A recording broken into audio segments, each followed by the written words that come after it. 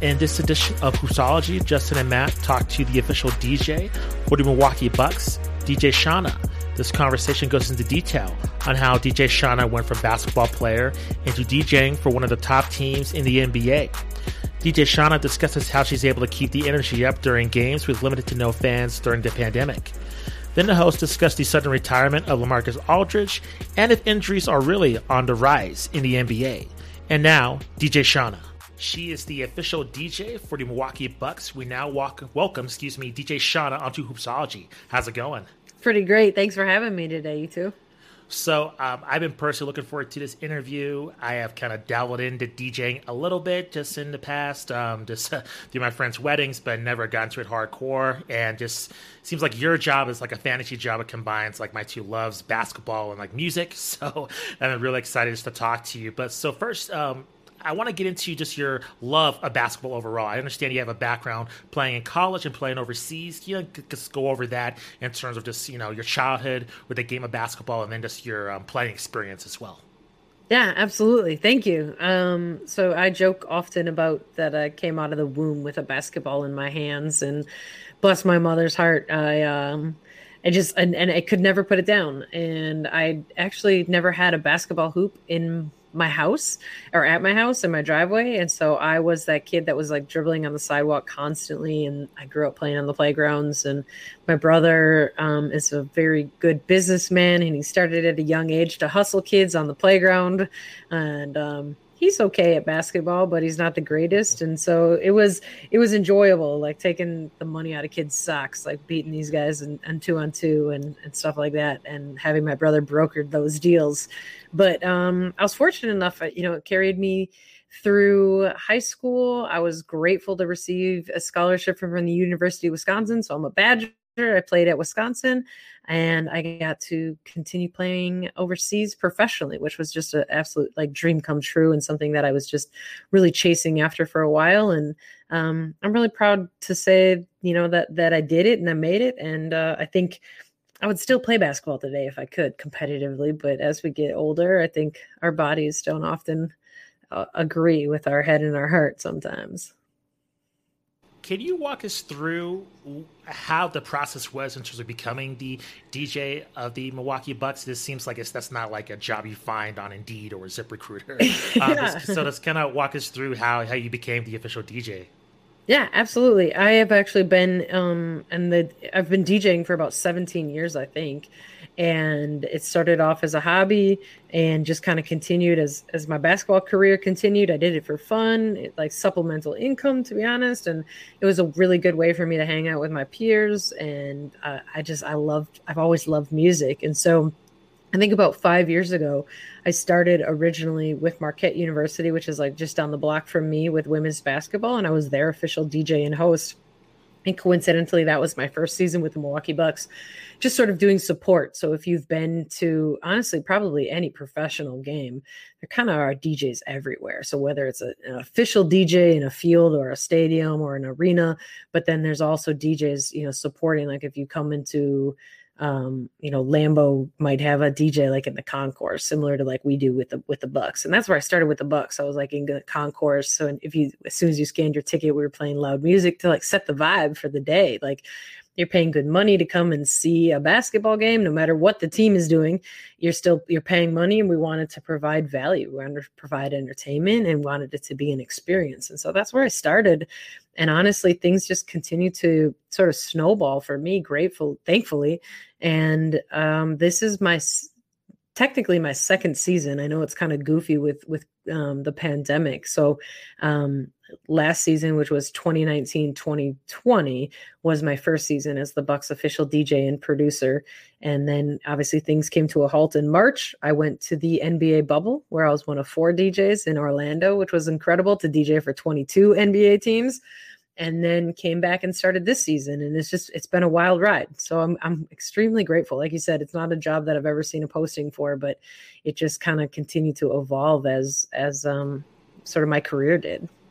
What was it like DJing in the bubble? I mean, just in that kind of this small experience. I mean, and also you're DJing for all these different teams too. So I'm sure as the official DJ for the Bucks, you have a vested interest in your team, but now you're just kind of like impartial. So how was that? Incredible, to be honest. I was first of all, I was so grateful to the NBA and the Bucks for allowing me that opportunity to work and to be safe and stay healthy. It was, like you said, there's like 1,200 of us total, including players. And it was just such a surreal, once in a lifetime experience that I just don't think I'm ever going to be able to forget any of those memories. And so I think, I obviously I love the Bucks. I have an invested interest in the Milwaukee Bucks, but when you tell me that I get to be the DJ for the Lakers or the Heat, even anybody in the Eastern Conference, it was just such an honor, again, to be one of 4 DJs and to hopefully pay homage to, the DJs that weren't able to work and to do them justice and to be able to be there. I really bought into it and I really enjoyed it. And, to be a part of, again, the player experience and to hopefully have added value to their time in Orlando, it's just something that I cherish very much, and I'm really grateful for. Shawna, what just to expand on the bubble, because we haven't talked to too many people who were actually inside that bubble. What was your experience like compared to the players? Like, were you regularly tested there as well, being on the site? What was that like? Yeah, it was just that we landed, and day one we started testing right away, and we were at an off out of the bubble. I guess we were at a different hotel for the first like 24 to 36 hours. We, like I said, we started kind of got our feet on the ground and organized, and then they transferred all of us to Coronado Springs, where I lived for the next 3 months. And we quarantined for 7 days in a hotel room. And so it's crazy how the pandemic has evolved and, the things that we've learned in different organizations and how they've gone about things. But the NBA just did not mess around when it came to health and safety for everybody top to bottom. And so we were all tested daily, as well as like a health sort of check-in in the morning that we were responsible for. And it was really cool. We wore masks all the time, to be honest, like unless we were alone in our rooms or actively eating. But it was everything kind of, the guidelines that we've been hearing for the last year, and we have abided by it. And I don't have to knock on wood anymore, but we came out of that with a champion and 0 like positive COVID tests, which is just incredible. I think when you look at the time, because it's just going to be such a cool moment in history that I've been a part of. And it was an unbelievable learning experience, but you look back to like the enormity of it I feel like I'm still sort of processing that. For sure. 100% unique as far as that season goes. Definitely. Yeah. And how are things now comparatively in the 2020-2021 season? Do you guys have much in-person attendance right now for Bucks games? Yeah, I wouldn't say much. We're at, I think it's 18% or 16. I know it's like 3,600 people. And so I can hear it. I can definitely feel a difference from coming from the bubble where it was 250 people in a gym, essentially, not in an arena, to coming back to empty arena here in Milwaukee.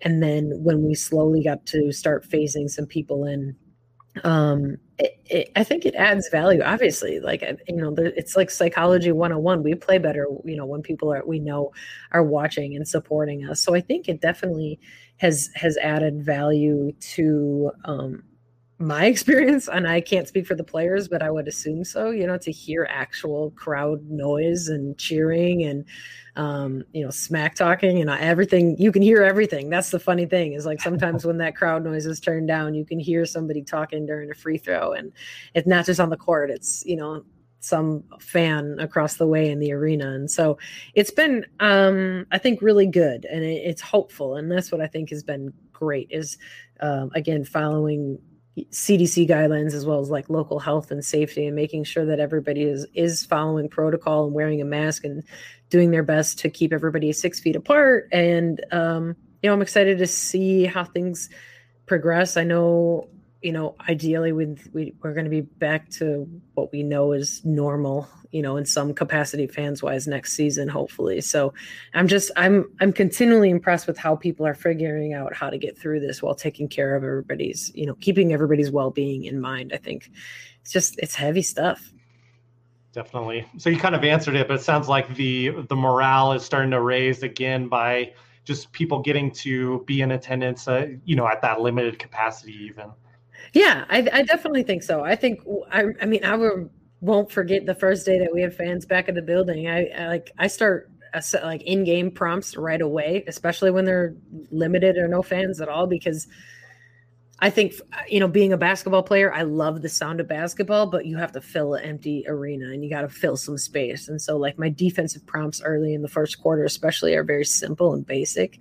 And I remember the first day we had fans in there and I played literally just like boom, boom, like very simple. And all of a sudden I hear like people like responding, which is also very rare for an NBA game to have people start chanting defense on possession one, Nice. when so many games happen, like really get down to it in the fourth quarter. And so it was really cool. Like you said, it's hopeful, it's inspiring, and it's just the baby steps that hopefully we can all continue to move forward. Absolutely. I wanted to ask you, in terms of your process of picking the music, what is that like, especially pre-pandemic for each player? And I think the NBA is more hip-hop focused, R&B focused. Do you have players that maybe don't really vibe with that? Or do you think kind of the identity, the DNA of the league is more leaning on hip-hop, R&B music? Like, just take us through your selection process of just the music you have during the course of a game. Yeah, it's I think it's really interesting. And to be honest, what I have to often remind myself is that these players are also humans, just like us. And so if you open your Spotify or your Apple Music or however you decide to listen to music, it's probably going to be pretty eclectic. And the bubble honestly taught me that and had my heart and my eyes and my ears really open to it. And so, I knew the Heat loved country. Jimmy Butler and Myers Leonard loved country. When we had George Hill, George G loved country. And so I really have a lot of fun with that because I am an open format DJ. I love playing all kinds of different music. I love that. I also love like having that impact on people that are going to hear music. And that's, I think, one of the beautiful things about music is it brings people together. So I would say it leans heavy on hip hop and R&B, but there's always room for more. I think I've gotten a lot of great feedback when it comes to like old school hip hop as well. And even like Motown, and you start like stretching that. And so and there's videos of Giannis like that have been viral of him singing One Direction. And so I don't ever knock music personally. I don't hate on any music. I recognize it's like food. There's some type of food, certain types of food that aren't for everybody, but I like to be that DJ that tries to make people happy. And I try to keep an open heart and an open mind when it comes to it. But I would throw Afro beats in there though too. When you're talking about like hip hop, R&B, Afro beats, I feel like a lot of it has like that same vibe and same feel. Can you kind of explain to detractors of, I guess, music being playing during possessions? Because I've just grown up watching basketball. That's just within the DNA of the NBA. Yeah. I'm just so used to it. But I have heard complaints just from media members and stuff like that that may not be necessary. But I believe it adds some flavor to the game compared to other sports. They don't have that. So can you just explain why that's necessary? Just having music playing when whatever team's on offense, why that's so important? Yeah, I don't know if I can answer why it's necessary. I do know that before I got into what I'm doing, there was an NBA game that they tried it like old school without music. And I think it flopped terribly. Like it did not go well.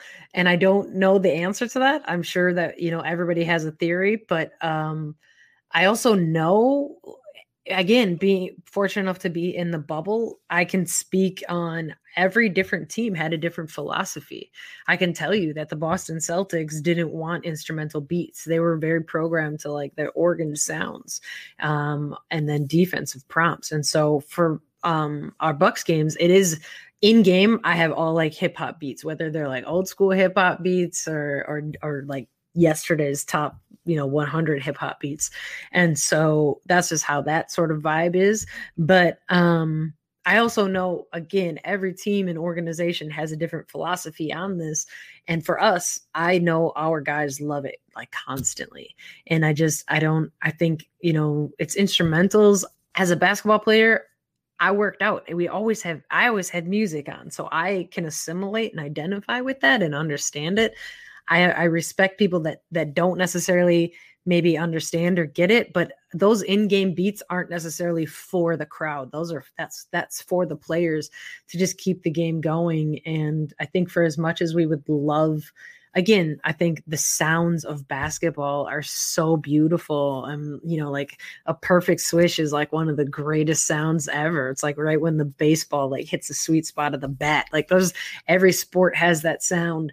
But we also have to recognize things are often said on the court too, that I think it helps mask as well, a little bit, whether it's TV or in real life. If you're sitting closer, you might be privy to a little bit more of the conversations that are happening on the court. But I think there's a lot that goes into it, but I do think it is kind of the vibe and the energy that basketball, that image portrays. And music is so ingrained, like you said, in sport.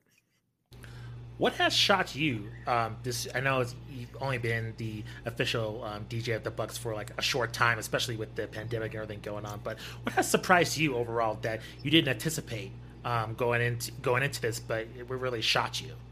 That took you by surprise. I think honestly, the amount of music that I play during a game, and my again, every team and organization has a different philosophy and goes about things, but I personally am in charge of everything that you're going to hear auditory wise, unless it's a video. So that means, pregame music, which I start sometimes like 3 hours before, depending upon how often guys will get out on the court to start their warmups, all the way until we decide to turn music off at the end of the game. If that's 1 song, 2 songs, sometimes 15 minutes. If we have a presentation, like it just depends. And so, I remember my first, it was an inter squad scrimmage. It was like a green and white scrimmage on the Bucks. And it wasn't even a game. And I like my Johnny Watson, who I work with directly at the Bucks, he was like, how'd it go? And I was like, this is so much music. And that was like scratching the surface. And especially I think we at the, like with FI and with the Bucks, we kind of push the limits on like how we do a lot. We like our games are like on 100, and it's an experience. And again, it's just what we do, and so it's just like nonstop. It's definitely like an overstimulation sometimes, especially after a pandemic. But yeah, I think that was the biggest thing, was just how much content I was really just like literally figuratively like pushing and putting out there. Shawna, maybe this is kind of a weird question, but as just kind of pulling back the curtain for us a little bit, that in-game, the sound clips, the music that you're playing is so interesting to me. And, I think you made a great comparison earlier, comparing it to food. And I think that could also be like in-game music could be kind of like salt in food, right? Like if we have too much, then that's not going to be a great dish, et cetera. Do you have like a kind of process, like a certain number of tracks you're trying to play per quarter? Are you kind of just going with the flow of the game? I mean, I'm sure there's a huge element of that, because obviously, in like fast break transition, you don't want to be having a ton of music during that time. What is kind of the general feel you try to go for? No, you're absolutely correct, Matt. And I think sometimes being a professional point guard, I kind of get a better vibe of that. You kind of feel the flow of the game, if you will. And there are times too that I think, that you have to let it breathe. Sometimes, it can get really sloppy, and it's like 2 seconds, and then all of a sudden we're back on defense, and then we force a turnover and we come back on offense. And it's just like, you just kind of, sometimes you can't force it, because I'm human. And so there's also like, if all of a sudden I'm playing a defense beat and we're on offense, like it just doesn't feel right. And so sometimes I just have to let it breathe. If we get a quick like transition bucket, like you're mentioning, especially now that we have a few fans in the building, it's nice to like let them naturally rise and carry into like that crazy Thanasis dunk right now. And just let it happen. And I think that is also something that I feel fortunate, kind of, again, maybe knowing my having maybe a little bit higher basketball IQ than a normal DJ. But it is something that I also take a lot of pride in. It's like, you just kind of got to let it happen sometimes, because like you said, if I don't ever want it to feel off or awkward, and they don't want to force it. So I'm reading and reacting off of them for as much as like they're reading and reacting on offense and defense as well. For me, it's like it's my own little game. Shawna, can you just take us into what was it like just DJing in front of no fans? Because I saw your video online and your energy was so high, and yet they showed the arena and no one was there. Yeah. And I was just like, how is she doing this? Like, because kudos to you. Thank you. It was, the video was just surreal. It was just the weirdest thing, just to see like empty seats, and then a competitive game, and then just limited reactions. So how are you just keeping that energy up? And like you said before, it must have been just a total breath of fresh air, even though the capacity is such at a low level. Still, any level of fans is better than nothing. So how was it first, like that first game with no fans? Was this a huge shock to the system, or you were able to keep that energy up from game one? First of all, thank you. I appreciate it. I know this might sound really silly and cliche, but I take my job pretty seriously. So I think I have one of the few jobs that I can't, it like being an athlete, I can't bring my feelings across the lines, right? And so if I had a crappy day, or if if something bad happens, like I can't carry that. I can't come in and just play sad Drake songs because I'm sad. And so I take that very seriously. Again, I respect so much, especially when there were no fans in the building, what these athletes were doing, having such a small understanding from my experience. So whether it was in the bubble or even here, because you look at this season, and this is a season unlike any other. Again, we just got done talking about the bubble, which was like a season unlike any other. And so this season, like they're just grinding, like the games and the like some back-to-backs that they've been playing, and then on the road and the travel. It's been a way different view and how previous seasons have been. And that's what I look at, is like, I have a responsibility. Like, they're going to show up and I'm going to show up, and I'm going to always be here for them. And that's just how I look at it. And I just also too, I guess, if you peel all that back, I got to be like one of 50 people in the arena to watch Giannis be an MVP, to watch LeBron be LeBron, to watch Jimmy Butler be Jimmy. That's something that, like, you shake your head and you just, like, I'm so grateful. And I didn't want to any moment, any minute, any game to go by without like taking it in. And I love basketball. It felt like AAU, like summer camp. It was so cool in Orlando. What has been some of your favorites, this Bucks moments so far, just DJing for them? Does anything stand out to you? You know what? I think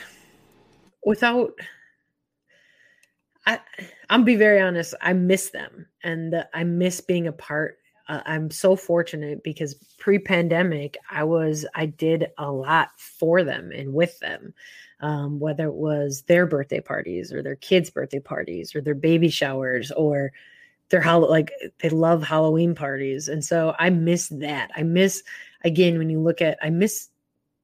being a part of a basketball team. And so when I get to be around them, there's just really nothing like it. And our guys are really like, what you see is what you get. They're amazing humans. Their significant others are just incredible. And they love like to hang out with each other. And that's something that I miss. And I cherish very, very much.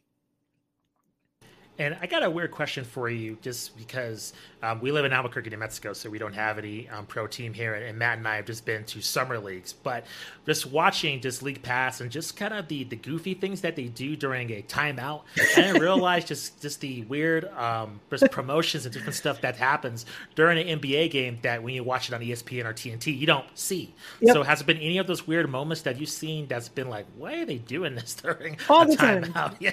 Can you kind of point out some examples of just the craziness you've seen? We've done done, a hand washing cam since we've come back. Like we do a mask up cam. We do the inflatable wacky waving tube guy cam. Like the yep. yeah. Always sunny. yeah, exactly. See, and so that's funny. I think what's really fun is how much people are engaging right now with cams. So you talk about, again, less than 4,000 people in the arena, and they're responding and engaging. And I think, it has such a huge part. We haven't done anything for a year. And so you get to see yourself up on the video board, and, people always have their phones out, and kids love to dance and see themselves. It's so cool to just do that. And so I think it seems maybe weird from the outside, but I think it just warms my heart to, like, that adds value to the game. That adds value to the experience. Like, yeah, we went and saw Giannis and he had, 47 points, and Brooke was amazing, and he had 6 threes, and I was up on the video board. And like, so that's part of the whole experience on being in the arena. And I think too, something that the Bucks has really instilled in me is, like, how can we try to impact every single person in there? And that's part of it. It's like, we just like to have fun and make people's day. And it sometimes might seem cheesy and corny, but it's sometimes that cheesy and corny stuff that we just need. You never know what's happened before they got to the game. And hopefully under those masks, they're smiling. That's awesome. Yeah. It's something that I think, fans that is watching on television, national TV, not aware of, just kind of interactivity just with the team and the fans itself. I want to ask you kind of an NBA question in regards to the Bucks. Now, they're primed. I think a lot of fans are expecting them to be a contender to go to the NBA Finals. What is that going to be like for you if they happen to make it to the NBA Finals? Because that's some next level stuff, and especially if fans are allowed to full capacity with the vaccinations. I mean, that's going to be such a monumental moment. I mean, the finals are such a intense spectacle as on its own, but add the fact that we haven't had fans in arenas, I mean, that's going to be a double whammy. So have you been thinking about that possibly? Not to jinx yourself in terms of what's been going on, but has it been a thought in your mind, but being, hey, like, this team could go to the finals and I could be the DJ, like the finals. Like, oh, trust me. Honestly, yes, absolutely. And I was actually thinking about it while I was working out and lifting today. And so it's I try to be prepared for everything, because admittedly I was not prepared for a pandemic. So I try to, like, really have some foresight and try to think of, like, all the available options that could happen. And so DJing for the finals in a bubble is probably very different than DJing for a finals in your home arena with fans. And I have not been able to do that yet. And so I do think, when the Bucks happen to make the finals this season, it's going to be bonkers, no matter how many people are allowed in there. I just think it's going to be incredible. And as we continue to, make strides as a country, I think with the vaccinations and getting closer to herd immunity, I'm excited, it's hopeful. It's hopeful, because I miss festivals. I miss street festivals. I miss DJing for people in real life a lot. And I look forward to when we can get back to that. Yeah, me too. It seems like the lights at the end of the tunnel, just seeing a little bit of fans. I'm like, okay, finally we're gonna be out of this. Yep. For sure. Well, thank you very much for coming on to the show. Thank you. Please let our listeners and viewers know where they can find you on social media, and also what else you're going to be up to, especially once this pandemic crap is over. What are you going to have lined up, for the rest of this year? You have anything planned in terms of other DJing opportunities in the future? Thank you. So everything on social is DJ Shawna. It's my name, DJ SHAWNA. I'm mostly on Instagram, Twitter. You can find me on Facebook, on my Facebook page, and that's my website as well. And I keep everything pretty up to date. I try to stay on top of it. And I think the other question, I have my first song is coming out. I produced a song, and so I'm really excited about that. The pandemic, I tried to some new stuff, and that's been on my list of things that I've been wanting to do. And so I don't have a date yet. We're still working on the final vocals on it, but I think we're getting, every day we just get one step closer. So that's something I'm really excited about. And, I'm hoping that if things are continue to go in the direction that they have been, like I said, with vaccinations, especially here in the state of Wisconsin, somehow we've been crushing this. I hope that we can have Summerfest, which is one of the world's largest music festivals, Pride Fest at some point, and I'm hoping to see people when it could be safe and we can get back out there and I can be a part of things that I just love to do and hopefully help bring some joy back to what has just been an exhausting year for so many people on so many levels. Well, you mentioned, before I let you go, you mentioned that you're producing a song. What has that been like? I'm always interested in the beats process. I'm a huge fan of, Timbaland Swiss beats. And I'm just curious, like what has that been like, actually creating your own songs compared to DJing? You mentioned that it's difficult. Is it? Yes, it's very difficult. What's been the toughest part, you think? I think it's learning something brand new and not being good at it. I'll be very honest with you, Justin. And so, I think as an adult, even we aren't, I don't know what I necessarily want to say. It's tough to learn something new, and to put yourself out there makes it even more vulnerable. And so it's something I wanted to stop talking about, and I just wanted to do. And I'm grateful because I have an incredible support group. I have people that are teaching me. I've been taking classes, and I just try to learn as much as I can, absorb as much as I can, but then there's so much behind actually showing up and putting some action behind it. And so that's the part I'm excited and really proud of is like the action. It's like, it's actually happening. Because then you just get a little bit of confidence and you just keep getting better. It's just, I'm a firm believer in the 10,000 hour theory. And right now I'm far from 10,000 hours in production, but I think you have to start somewhere. For sure. I'm definitely looking forward to it. Thank you. We'll be keeping our eyes peeled when that track's coming out. Thank you. Maybe following you on Spotify once it's on there. So I'm really looking forward to it. Thank you very much, DJ Shawna, for joining Hoopsology. We really enjoyed the chat. I appreciate you both. Have a wonderful day. Stay safe and healthy. All right. You too. Thanks. Justin, how's it going, man? Listeners, thank you as always for listening. Can you believe we are already approaching May here? Yeah, time flies, and as approaching May, that means we have our 1-year anniversary of when we relaunched the podcast, formerly the Triple Double Podcast, now Hoopsology. And what a year it has been, man. I just want to personally thank you. And I totally rebranding the show. Never thought we would have, these fancy graphics and all these great guests. So it's been an awesome year, man. Thank you. Likewise, man. Thank you so much for your time and energy with this, and man, just for talking to me. This has been really fun to look forward to every week for me, and I hope if you guys are listening, you've been enjoying the conversations as well. For sure. We have a tease of a big announcement, so we'll have some more information on that and when you'll be hearing about that. But I just want to take care of some housekeeping things real quickly. We have 3 interviews that will be appearing on our podcast feed and our YouTube channel. We have DJ Shawna. She is the official DJ of the Milwaukee Bucks. So check that out. That'll be coming. If you're listening to the audio version, then you've already listened to the interview. Awesome chat with her. Really insightful. And then if you're just watching the YouTube version of this, that should be up on the feed already. So please go check that out. Then we have Chris Mulholland. That's going to be coming on this Tuesday. He is a reporter for Nets Daily. He basically breaks down everything concerning the Brooklyn Nets.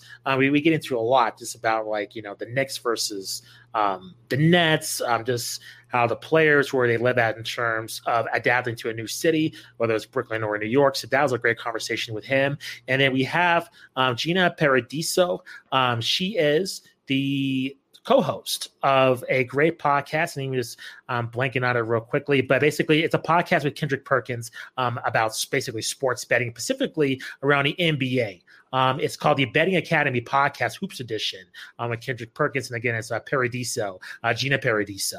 So we had an awesome chat with her, and really we delved into a lot, Matt. We went into her history with ESPN, her this knowledge about sneakers, sports betting, NBA Top Shot, just everything. So that's a great chat as well. That's coming up this week. And we have our NBA Last Dance panel we'll be taping that a week from today, this Sunday, and then that'll be up next week, and that will coincide with our announcement that we'll have a little bit more information on at the end of the show, and then we'll probably break the news at the Last Dance panel as well. So that's going to be a big day for us, this recording the panel. We'll have guests of the show just discussing basically 1 year ago, we were talking about the Last Dance. There was no sports, any sports. I mean, it felt like that was the Super Bowl each and every week. So we have a full panel just reminiscing and reflecting on not only that documentary, but where I think sports culture, basketball culture has gone since then. So I'm excited just to talk about it and just to reflect on this 1 year ago. Man, and who doesn't want to talk about 90s basketball any chance you get, especially if you're like our age and older. Man, 90s basketball, that's where it's at. Yeah. And getting better and better as far as the talent goes. For sure. So let's not waste any time. Let's hop into the show, Matt, and let's get into your trending topics.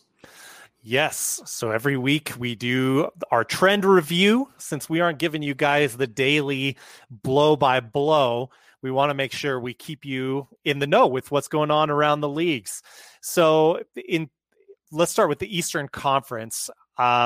In terms of teams that are trending up, we have the Celtics, who badly needed this. They have won their last 6 games.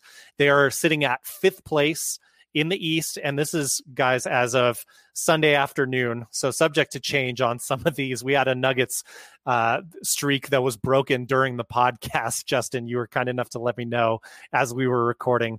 So Celtics have won their last 6, sitting 5th in the East. The Knicks have won their last 5, and they are sitting right behind the Celtics at 6th in the East. The Wizards, oh my goodness, the Wizards are on here. They have won their last 4 games. Russell Westbrook, by the way, has had 7 straight triple doubles. We've heard this story before, but it's actually been translating to wins lately for the Wizards. And then at the top of the Eastern Conference, and last that we'll mention on our trends up, the 76ers have won their last 4 games, and they are still sitting pretty at the very top of the East. The Nets are a game back behind them at number 2 in the East. Trending down real quickly in the East, the Heat have lost their last 3. They are playing the Nets as we speak. Kevin Durant, by the way, while we're on that, he went out with a thigh injury in the first quarter, about 8 minutes into that game. The Charlotte Hornets are also trending down in the East. So the Heat are sitting at 7th in the East. They've lost their last 3. The Hornets are sitting at 8th, and they've lost their last 4 games. Moving on to the West, we don't have any really solid win streaks at this point in time. A lot of win streaks have been broken here. But trending down, we have the Sacramento Kings, who have lost their last 9. The Oklahoma City Thunder, let me try that again, have lost their last 9 as well. So they're sitting at 12th and 13th, respectively, in the West. And then they're always showing up on this list now at this point, full-on tank mode. Now sitting at the bottom of the West, my Houston Rockets have lost their last 5 games. So in other trends, take a look at my notes here. Mentioned Kevin Durant leaving with an apparent thigh injury. We still don't know how serious that injury is. If we get an update during the show, we'll let you guys know, but keep your eyes out for that. In other injury news, let's just get this out of the way. Donovan Mitchell was sidelined this week with an ankle injury. Thankfully, there was no structural damage found, and it looks like he will be out for about a week. And the Jazz are still sitting at the top of the West, so they're in okay shape right there. A much more sad injury, Jamal Murray.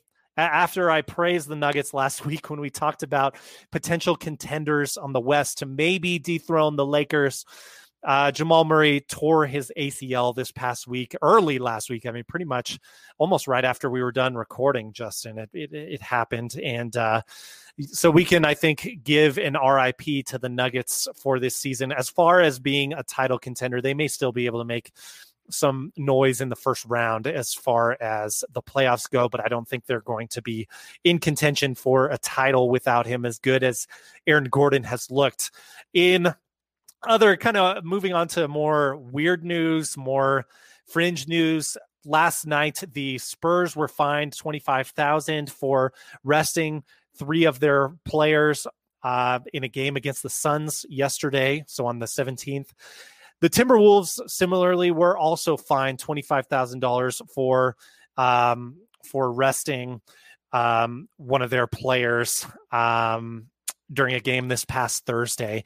And then to end on a positive note, Dwayne Wade, as many retired players I think will follow in this trend, Dwayne Wade has joined the Jazz ownership group, so he is now a part owner of the Utah Jazz. And that's what I have for my trends. Justin, your thoughts? Not too much other than some of your streaking teams. I think the Celtics, they've won 6 in a row after recording of this podcast. Huge victory over the Golden State Warriors, despite Steph Curry just being unconscious. Oh, man. Another shout out to the New York Knicks. They've won 6 in a row. And, you know, that's what Tom Thibodeau, we no secret that he is a fantastic coach in this league and what he's been doing.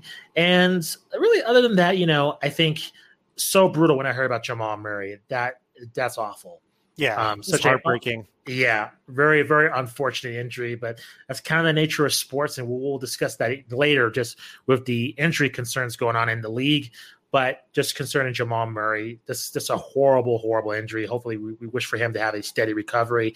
But I think the Dwayne Wade, just real quickly, and I'll get your thoughts, Matt, that Dwayne Wade, him being part of the ownership of the Utah Jazz, unexpected, but very cool. I think Dwayne Wade has a name in this league, and if he were to stay with the Miami Heat, I think that would be the assumption that would be made. But him going to the Utah Jazz, they're experiencing a time of relevance with Donovan Mitchell and Rudy Gobert, but they are not a power team in the NBA. You never know. They won't want trades, and they might want to be gone. And somebody with Dwayne Wade's caliber there, if he's truly involved with this team in terms of making some personnel decisions and just letting his star power, it could be a positive. Now, it's been a negative with someone like Michael Jordan, so that doesn't always work.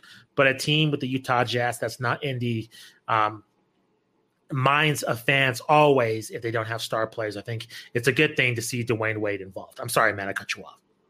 No, you're good, man.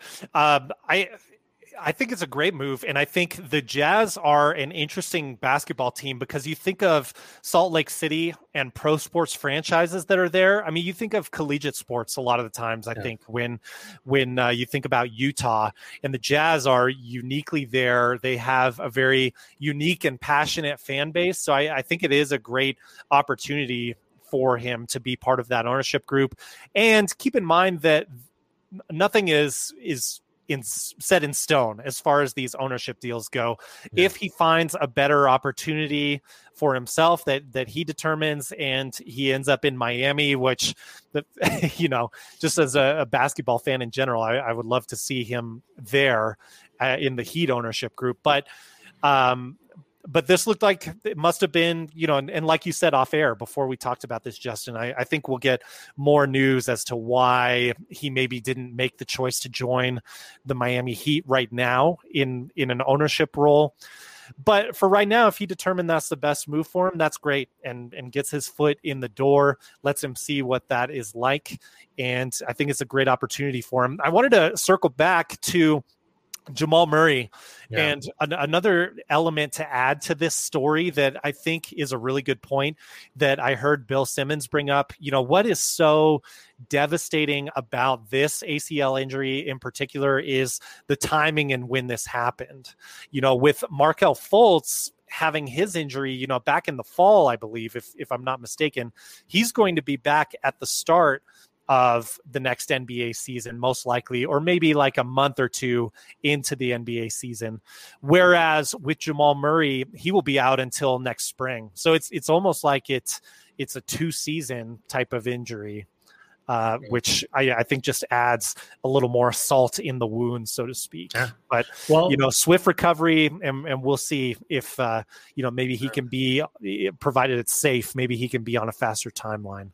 Well, spoiler, I think injuries are a part of sports. I mean, you saw Steph Curry, playing against the Boston Celtics, he tweaked his ankle. That was a fluke. Tweaked his back a few weeks ago. That these are things happen in sports. I mean, these guys are high caliber athletes. So injuries are going to happen. So I don't really understand the correlation. We'll break that down later. But I just think with Jamal Murray, it's just, one of those things that's just a freak accident. Truly unfortunate. If we can move on, let's get to some more sad news.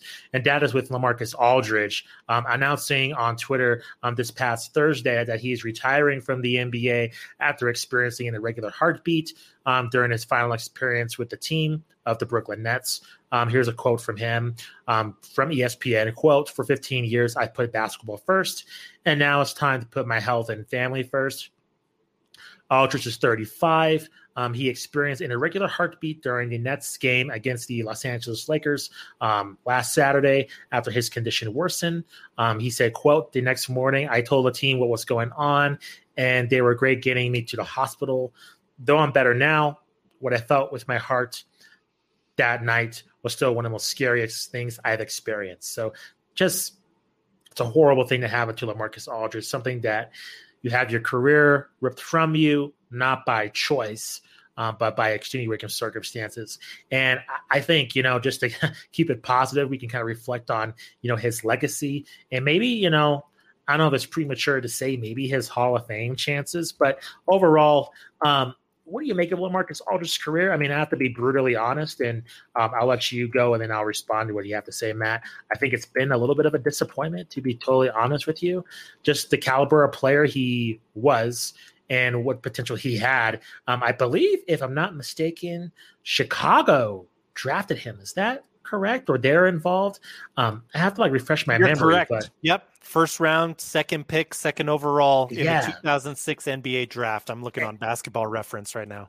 So I remember that happening, and I was like, why are they doing this? Yeah. And then I think the rights were traded to Portland Trailblazers. So he was there, and he was a big part of building that team with Damian Lillard as well, and CJ McCollum, and it just couldn't work out in terms of just getting all those guys to mesh for a solid playoff run. Just such a bummer. But I do think it's at least with the Greg Oden, I can say I don't think he would have been anything special, to be completely honest. LaMarcus Aldridge, really? I just people just say, oh, he could be this great, Hall of Fame player. I'm like, I don't see it just with his injuries. But with LaMarcus Aldridge, I did see a lot of potential in him. And I think the reason why I say is a disappointment because we saw flashes of just brilliance and what he can bring to a team, and just the way we're seeing Damian Lillard and CJ McCollum step up their level, and for them to trade LaMarcus Aldridge, I think it's just a huge warning sign. Not only that, but also with him in San Antonio. Remember with him and DeMar DeRozan, I'm like, okay, this is the new San Antonio Spurs, and we just haven't seen the fruits of that trade, of those signings. So what do you make of LaMarcus Aldridge's legacy? Am I being too harsh, or is there something to that in terms of his overall playing career? No, I think you're right. I mean, first and foremost, I would say about LaMarcus Aldridge that he was very skilled, very talented. Agreed. When you talk about Greg Oden, I think that guy was a beast if he could have stayed healthy. But he didn't have the skill set that LaMarcus Aldridge had. LaMarcus fit better into modern day NBA. Even this current season, he was shooting 38% from the three-point line. He was not a three-point shooter when he came into the league. Yeah. Almost kind of reminds me, sadly, someone else who had to end their career early due to medical restrictions was Chris Bosh, and how he developed that three-point shot and how versatile he was. LaMarcus Aldridge was kind of another one of those prototypes, this power forward, center, kind of stretch five, if you want to say it that way, though he certainly didn't play that way in his early career in Portland. But this is a guy who shot, I think 81% from the free throw line for his career. Yeah, which is very good for a big. So he had a great shooting touch. If you remember, I think one of the playoff series when the Spurs were set against the Oklahoma City Thunder, one of the big talking points, one of the X factors of that series was how good is LaMarcus Aldridge going to be? How effective is he going to be at mid-range? Because he had such an effective mid-range shot. So almost kind of this connection to the old game. almost kind of like he was trying to fill in a Tim Duncan type of role. And we know Tim Duncan retired around that time that LaMarcus Aldridge came onto the Spurs. He was kind of seen as the next guy to carry the baton, so to speak, and lead the Spurs on. Sadly, things just didn't work out there. I mean, we had the Kawhi drama. We had a lot of other stuff than just LaMarcus Aldridge on his own. Yeah. And it didn't pan out that way. So I think a very talented guy. His closest shot to a title, other than maybe this year, if he would have stayed on, was that Portland team where if we would have seen Brandon Roy stay healthy, I think that Portland team really was a title threat. You had like young Dame Lillard as well. There was a big collection of talent there in Portland that it didn't pan out for those guys. So it's kind of constant ups and downs like that. You know, I think a very skilled, talented player, again, I'll say talented rebounder, talented defender, but an offensive threat and a guy who could spread the floor, especially like his later career as he developed an outside shot even. Yeah. So I'm glad he gets out with his health. You know, Agreed. I'm glad he made this decision. Of course, that's his right to make that decision. It sounds like it was the right call. And of course, we hope him continued health. He's 35, had a good long career, and made a lot of money. So, you know, hopefully he and his family will be great. Some accolades, and if you want to add anything more to this, just let me know, Matt. 7-time NBA All-Star, 2-time NBA second team, 3-time All-NBA third team, NBA All-Rookie first team. He was a McDonald's All-American, first team All-Big 12. He averaged about 19 points a game, about 8 rebounds, 2 assists. And again, played for the Portland Trail Blazers, San Antonio Spurs, and Brooklyn Nets. So I think, you know, especially with different kinds of players, I think he'll get mentioned into the Hall of Fame discussion. I don't think he'll get in. This is my opinion, but I'm sure his name will pop up. Yeah. I you know how it goes. I think he'll certainly get some love, but I don't think he'll get in my opinion. Yeah, it's always hard to say because the NBA, it's easier to make it in there than other Hall of Fames. But agreed. Yeah, I personally would not put him in as a Hall of Famer myself, but I'm probably a little more harsh than the NBA Hall of Fame voting system. I think you should we'll see what happens. I think because he was such a talented scorer, he's going to be in the conversation. He's going to be in debates, I would guess. But we'll see what happens. And, you know, people tend to, let's see, he's got 19,951 career points in 15 seasons of play. That's tough, man, because that's right on the border where if he had scored 50 more points as he would have this season, you know, then he's in the 20,000 point club. So, so maybe I'm wrong in being harsh. Maybe he's going to make it. You know, I'm going to have to pull up some other numbers and see how he compares to other power forwards. Yeah, the Basketball Hall of Fame it's weird because college is factored into it too, and along with like Olympics and other things. So we'll have to wait and see how that plays out. Certainly a discussion we'll have in the future. I got some breaking news, and it's concerning Dwayne Wade. His role with Turner Sports, because he's also an analyst for TNT, not expected to change after he purchased a minority stake in the Utah Jazz, according to a network source. So he does the Tuesday broadcast for TNT, so he'll be there every week, similar to Shaq. I think Shaq owns a minority stake with the Sacramento Kings, and Shaq's there every week. So I think it'll be a similar deal in which I don't think you'll see too much of a difference in coverage. So, awesome. If you don't mind, I want to move on, Matt, and you have the story on this, just regarding NBA injuries. And now there's been a lot of this chatter around the league, you know, with Luka and Mark Cuban among like the play-in game in terms of, hey, like we're not down for this play-in tournament, and other players saying, you know, what's with these injuries? A lot of players are getting more hurt than normal. But Matt, you have some stats released by the NBA that says to the contrary, that injuries are actually down this year as compared to years past. Yeah, so this is from the AP, Tim Reynolds from the AP reporting here.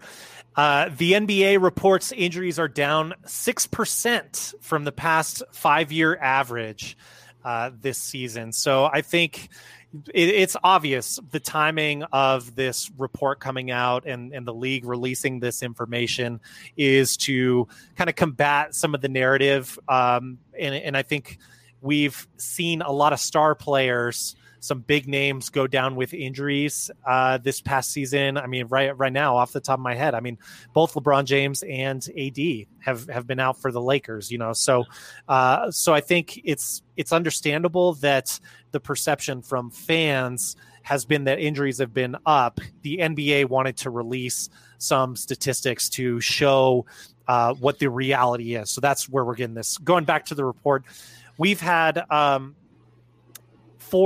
So NBA reports injuries are down 6%. We covered that, and that's total injuries across the board.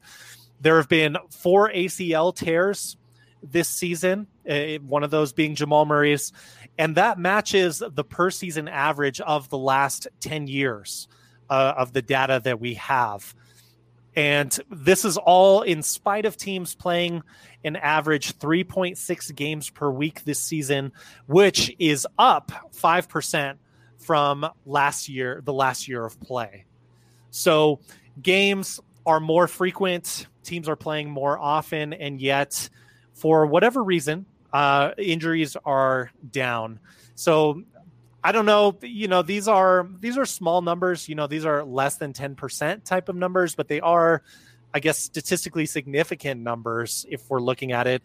I think a lot of, just to give you my thought real quick, and then I want your perspective on this, of course, Justin, so much of injuries in a sport like the NBA, and you alluded to this earlier with Jamal Murray, but so much of this is basically like a game of roulette. I don't know that we can expect to see really. I don't know. There are limitations on how we can control the frequency of injuries that are happening. I mean, certainly, yeah, I think if you go to extremes and if you had teams playing 6 games a week, then yeah, we're going to see a statistical difference with guys legitimately not getting enough recovery time.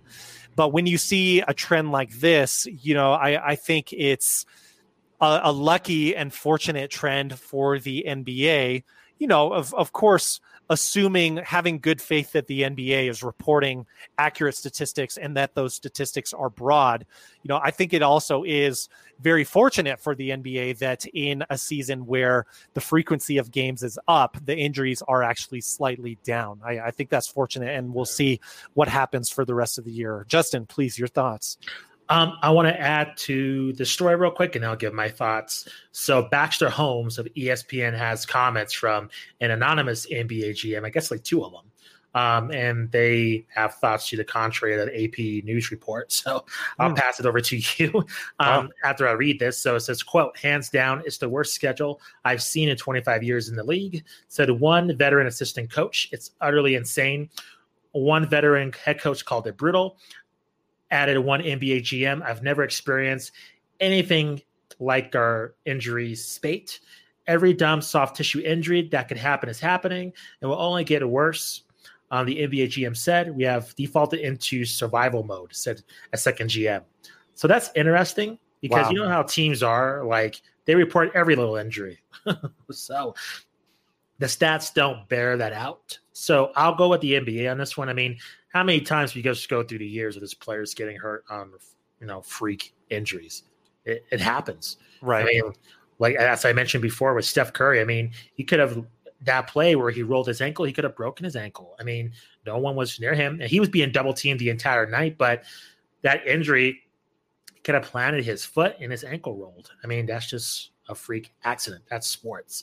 Mm-hmm. So I don't have anything too extensive to say other than like, I don't understand why people are freaking out. If the stats bear that out, if it was like 25%, 30%, then yeah, I'd be pointing to concern.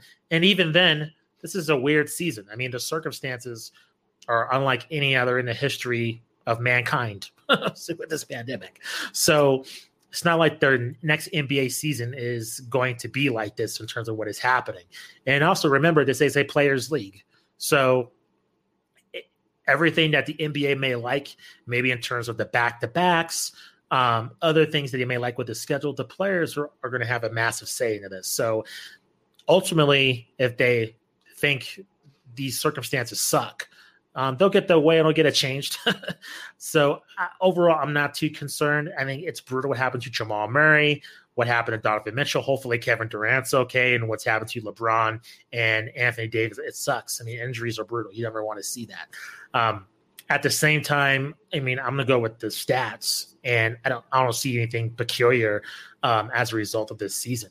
As of anything, I think some things have actually been a positive in terms of not having to deal with fans, limiting their interactions going outside, just focusing on just travel and playing basketball. I think that's a positive. But, guys, they're going to get hurt. These are high-quality athletes. They're straining their bodies more than a normal human being. I mean, these are some of the most elite, all of them are the most elite athletes, in basketball. So these things are prone to happen. So I'm not too concerned. I think it sucks to see about injury, but am I worried about the rest of the season? No. And I think next season, ultimately, if this is an issue, then I think it will be rectified next season and things will probably go back to normal. Spot on, man. And I agree with a lot of what you said there. Actually, everything you said there. And I also, just hearing the quotes that you mentioned sounds very emotionally charged and very, I don't know, like there's an axe to grind there or something else going on there. Plus they're anonymous sources. So I'm with you in that I'm going to look at the data and make the judgment based off of that. At the end of the day, nobody wants anyone to get injured, of course, in a perfect world. But this is a very powerful, explosive sport. There's a lot of stop and go. There's a lot of cutting. These injuries happen across the board and at every level of athletics, high school, college, pro, these things happen. I also just wanted to add that, I mentioned those fines that the Timberwolves and that the Spurs got this past week, the Spurs just yesterday for resting 3 players in that game. Do you think, and maybe this is rhetorical, but do you think the Spurs, do you think Popovich cares? Do you think the Spurs organization cares that you fine them $25,000? Exactly. Yeah. They don't care. And I think if I definitely see, I agree that the NBA has a vested interest in the quality of the product, and I understand why they have the rules set that way. But at the end of the day, if it's a $25,000 fine, and if I'm legitimately worried that my star needs another rest or extra time, something like that, beyond what the league policy guidelines are, which I don't have the policy guidelines in front of me, but I imagine that they are pretty reasonable. Let's be honest. I just don't see these teams really caring about dropping another $25,000 to make sure that those players are rested and doing what they need to do. Yeah, they can care less. Let's just be real. The end game is winning the title, and if they have to eat $25,000, who cares? So that'd be it. That's a gladly paying of a fine. So again, I don't see this as a huge deal. I think it sucks, but in terms of an epidemic, what is the league going to do about it? I mean, let's say there's something, let's just say instead of 6, it was 50%. What the league, what can happen to fix the situation, right? So I just think with teams, they're going to do what they got to do. If they want to sit, they'll take the consequences and they'll pay that fine. If they don't, they'll take their chances. We're kind of in the home stretch heading into the play-in game. And we're going to go from there. But I don't see it ruining the enjoyment of these games or everything going on, or if this is a massive problem in the league. I just don't see it, especially the way these injuries are happening. And, maybe we'll get some more information as time goes on, but I just don't see it as an issue. Yep, I'm with you, man. Anything else you wanted to talk about before we wrap it up for this week? I think we're good, man. Guys, stay tuned to the feed to check out these great interviews that we've had. It's truly one of the joys of my week to look forward to talking to these personalities and these experts in the sport of basketball and beyond. It's been just a lot of fun. And again, I'll iterate, if you guys particularly enjoy one of the interviews that you hear, please pay it forward for us and give a shout out to them on their Twitter handles, on their social media that we're linking to. We want them to know that you enjoyed their perspective, as we certainly are. Agreed.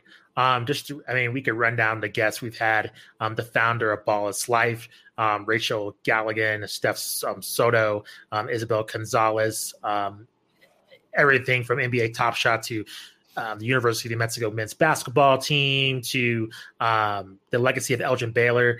We have a huge library of interviews to listen to. But the date for our listeners and viewers to take hold is April 26th. That will be the day on YouTube. The Last Dance anniversary panel of Hoopsology will premiere. And then if you wanted the audio side to get a little bit of a sneak peek, the audio should be up that night for you to check out. So that will be our 1-year anniversary of Hoopsology, our relaunch. And we're going to have special guests that you might have heard through our archives that's reflecting on everything concerning The Last Dance, as I mentioned earlier. So please go check that out. And not to mention, we'll have a couple of surprises too for that week, not to mention a huge announcement as well. So that's going to be stored. I'm very excited, looking forward to that, Matt. Likewise. Yep. Lots of news to come. And of course, lots more content to come. Looking forward to it. So for Matt Thomas, I am Justin Goodrum, and we will see you next time. Thanks for listening to Hoopsology. Peace.